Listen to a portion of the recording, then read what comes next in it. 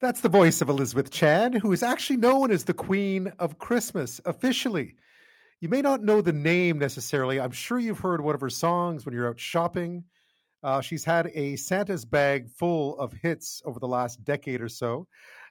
She's been releasing Christmas albums now for the past 12 years after she quit her job as a marketing executive and decided to write Christmas songs full time. In fact, she writes Christmas songs the whole year except for during Christmas, believe it or not. But it's led to great success. As I was mentioning, 12 albums. The 12th one is just out, and a whole bucket load of hit singles as well in the adult contemporary charts on Billboard. The reason I say this is because we talked about Charlie Brown Christmas a few nights ago on the show, and just how timeless that soundtrack, that Vince Guaraldi soundtrack, is. Even though now there are many Christmas songs on it, even though a song like Linus and Lucy is not a Christmas song, and yet it has become so associated with the time, with the season, that it has become a Christmas classic. In fact, it debuted on this night back in 1965, A Charlie Brown Christmas. And it got me thinking about what makes for a classic. Why is it that there are some songs that stand the test of time, that they come back year after year after year, like one of your favorite decorations on the tree, and there are others that are simply listened to and discarded like wrapping paper?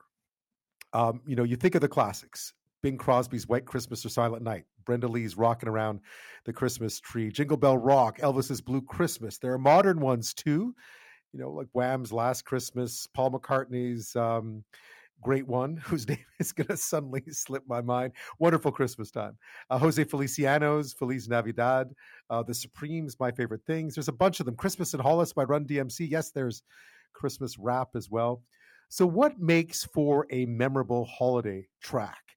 Again, who better to let us know than singer-songwriter Elizabeth Chan, who writes she's written hundreds of them over the course of many, many years. She's just again released her 12th album. It's called In 12 Years. It's fittingly called 12 Months of Christmas. And as I mentioned, she's had a whole bunch of Christmas hits. So Elizabeth Chan, the Queen of Christmas officially. Again, her 12th album is out now called The 12 Months of Christmas. The first single is called Mary, Mary. And she joins us now from New York. Thank you so much for your time tonight. Thank you for having me. Yeah, 12 albums in 12 years. That's remarkable. That's a remarkable amount of Christmas music to think of, to compose. Take me back to your love of Christmas music. It must, like all of us, it must go back to childhood. Absolutely. I mean, I just remember so clearly when I was 7 years old, I just always fell in love with the way that Christmas music was just so magical in my life. And I grew up in New York City. So after American Thanksgiving, Christmas music plays 24 hours a day in New York City. And my parents would keep it on the radio. And me and my sister would keep the radio on 24 hours a day. Even when we were sleeping, we would sleep to Christmas music. And I just remember just the magic of hearing, certain songs, and the intros to it was just, it's a feeling that even today I still have. It's just something that I always knew was my calling to do. They say that you're the person you become by the time you're 7. And I truly believe that. Amazing. My story, I'm sticking to it. Like I knew that. I used to pretend I was hosting American Top 40, so I almost got there. But that's remarkable. So, but this was, growing up, I'm sure if you had explained to someone, hey, listen, I'm going to be a Christmas song writer, a Christmas song recording artist, people would have thought, well, as you've mentioned before, that's not really a job, right? So you went out and actually did the conventional thing for quite a while before you thought, I'm going to be a Christmas song artist. Well, my parents, when I told them as a little girl that I wanted to write Christmas music and be a singer and a songwriter, they were appalled. I mean, I'm a child of immigrants, and they were like, we didn't come all this way for you to be a singer. That's not even a job. That job doesn't exist. And they weren't wrong. But, ultimately I did everything right. I did everything that everyone told me I was supposed to do. I went to school, I got good grades, I got a good job, I had a great resume, I had a great career. And yet by the time I was 30, I was so empty. Like I had it all on paper, I had it all on paper and I still felt like something was missing. And I looked around at my desk at the time and at my job, and I was sitting in a meeting and I was like, is this it?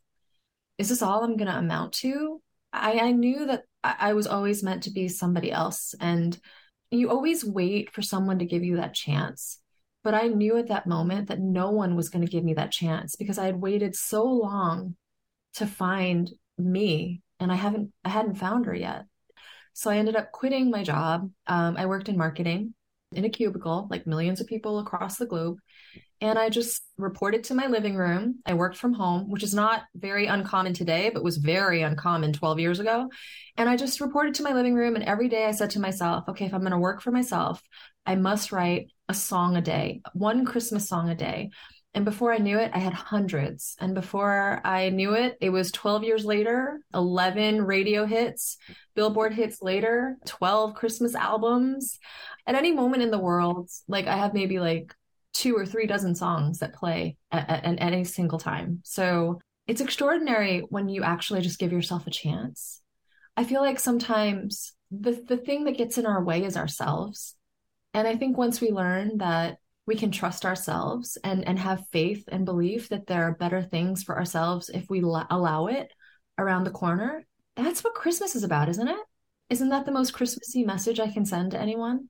You know? It is, and it must inspire you to write as well. I read something quite interesting, though, that you don't actually write Christmas songs.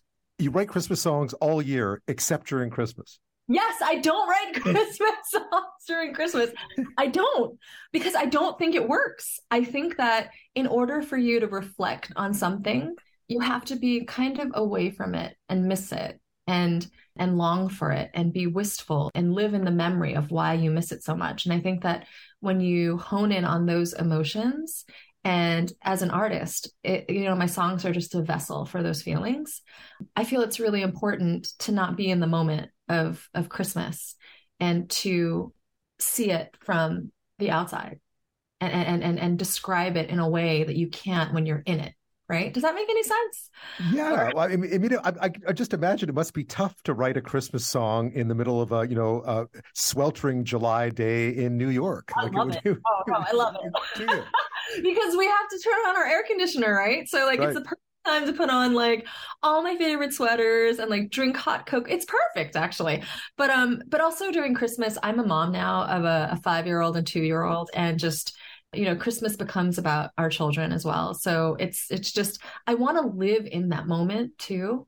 I don't want to worry about my job when my job is to be like a mom, and I want to be in the moment. So for me, during Christmas time, it's really important for me to be like present, not like giving presents, but actually present with my family. So yeah, no, it makes complete sense, because you're thinking about Christmas the whole year. You might as well enjoy. You're not going to have much to write about if you don't actually stop and enjoy the season, right?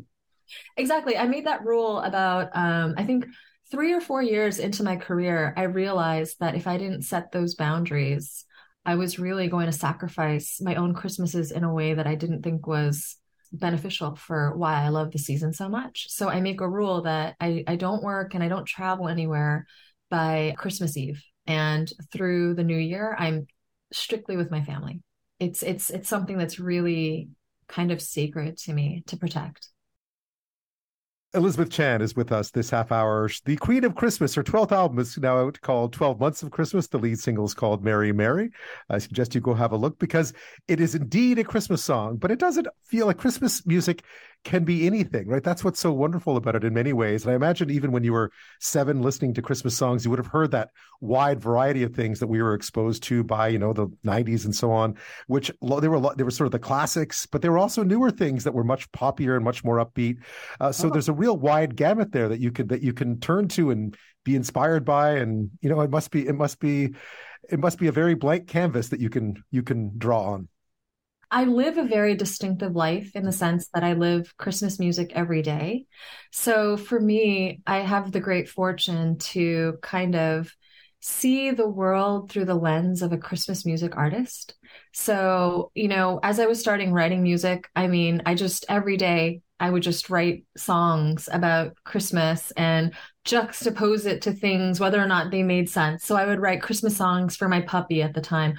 Or I wrote a song called Cinco de Mayo Christmas. Don't ask me, but I did it. So Why not? Why not? Right? Yeah. so for me, it's been like Christmas and thinking about Christmas and the memories of it all is my canvas. And you know, I have an incredible team of musicians that I work with as a record producer that I'm able to color in the lines of the ways that I want to say and capture the thoughts that I have around the season.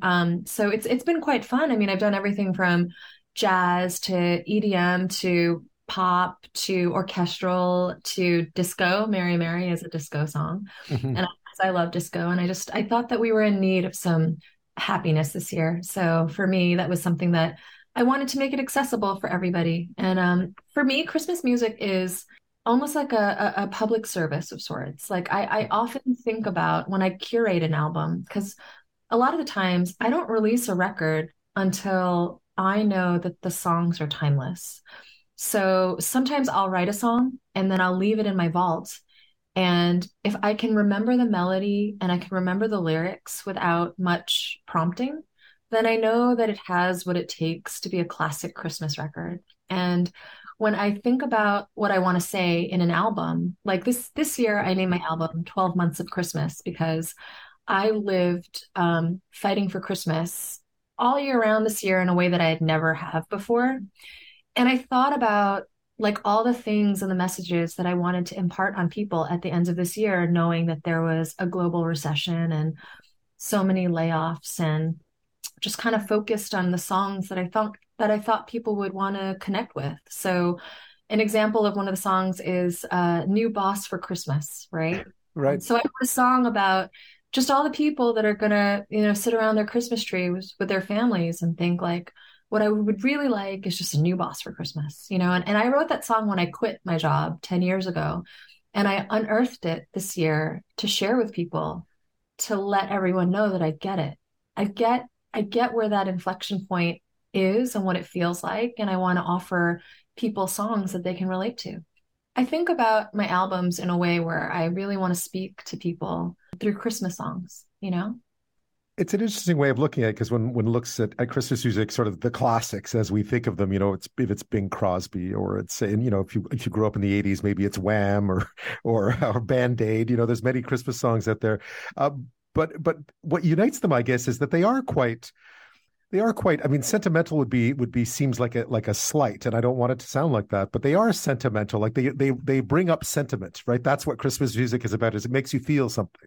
Yeah, the best ones do. And actually it's funny that you say that because I'll write a song, right? And if tears come out while I'm writing it or when I listen back to it, I put that song at the top of my vault and I say, this is where I've been most honest. And this is the song that I want, that I think people will connect with, right? And actually I I I'm most proud of the songs that I've poured myself out into these songs and I've seen them connect with people. Like there's one song that I wrote called Ghost of Christmas Past, and I wrote it for my grandmother who's no longer with us, who really inspired me to live Christmas in the way that I do today. And I've gotten notes around the world from people saying how much they needed a song like this at Christmas and how one family chose it for their wedding song and it's an extraordinary honor to meet people where I'm thinking about where I want to meet people. And it's that inflection point during the holidays. It is. Will you continue? Is this you've made 12 now? 12 is always a number that's that round Christmas number, the 12 days of Christmas and so on. I mean, I actually, Variety said that I have broken the record for most original Christmas albums. Listen, right. The only person you can ask is the big guy. Big guy. I will do this as long as I am able to. I think that's the thing though. All great Christmas songs, the history of them, whether it's Jingle Bells or Silent Night, it took 20 to 30 years for those songs to become famous or to become well known, because it takes one Christmas at a time to get to know a Christmas song. It's true. And I am only at year 12. I'm a baby Christmas songwriter here. Do you know what I mean? Yeah, it's amazing. Those songs do take a long time to sort of become what we call Christmas classics, right? I mean, it can take dozens and dozens of years for songs to be to move up into that exalted territory. And I've already made peace with the fact that I may not see that moment in my lifetime, but I am very proud that I've not wasted one day since the day that I decided I was going to do this. Not one day have I ever looked back and said, I didn't try my best. I didn't do as much as I could for myself and for the Christmas genre. Like the one Christmas wish that I've always had is that I could see who my daughters become when they're like 80 or 90 years old, right? I'll never have that ability, but I could be there with them through my songs. Yeah. I imagine your daughter Noelle will always remember why she has her name.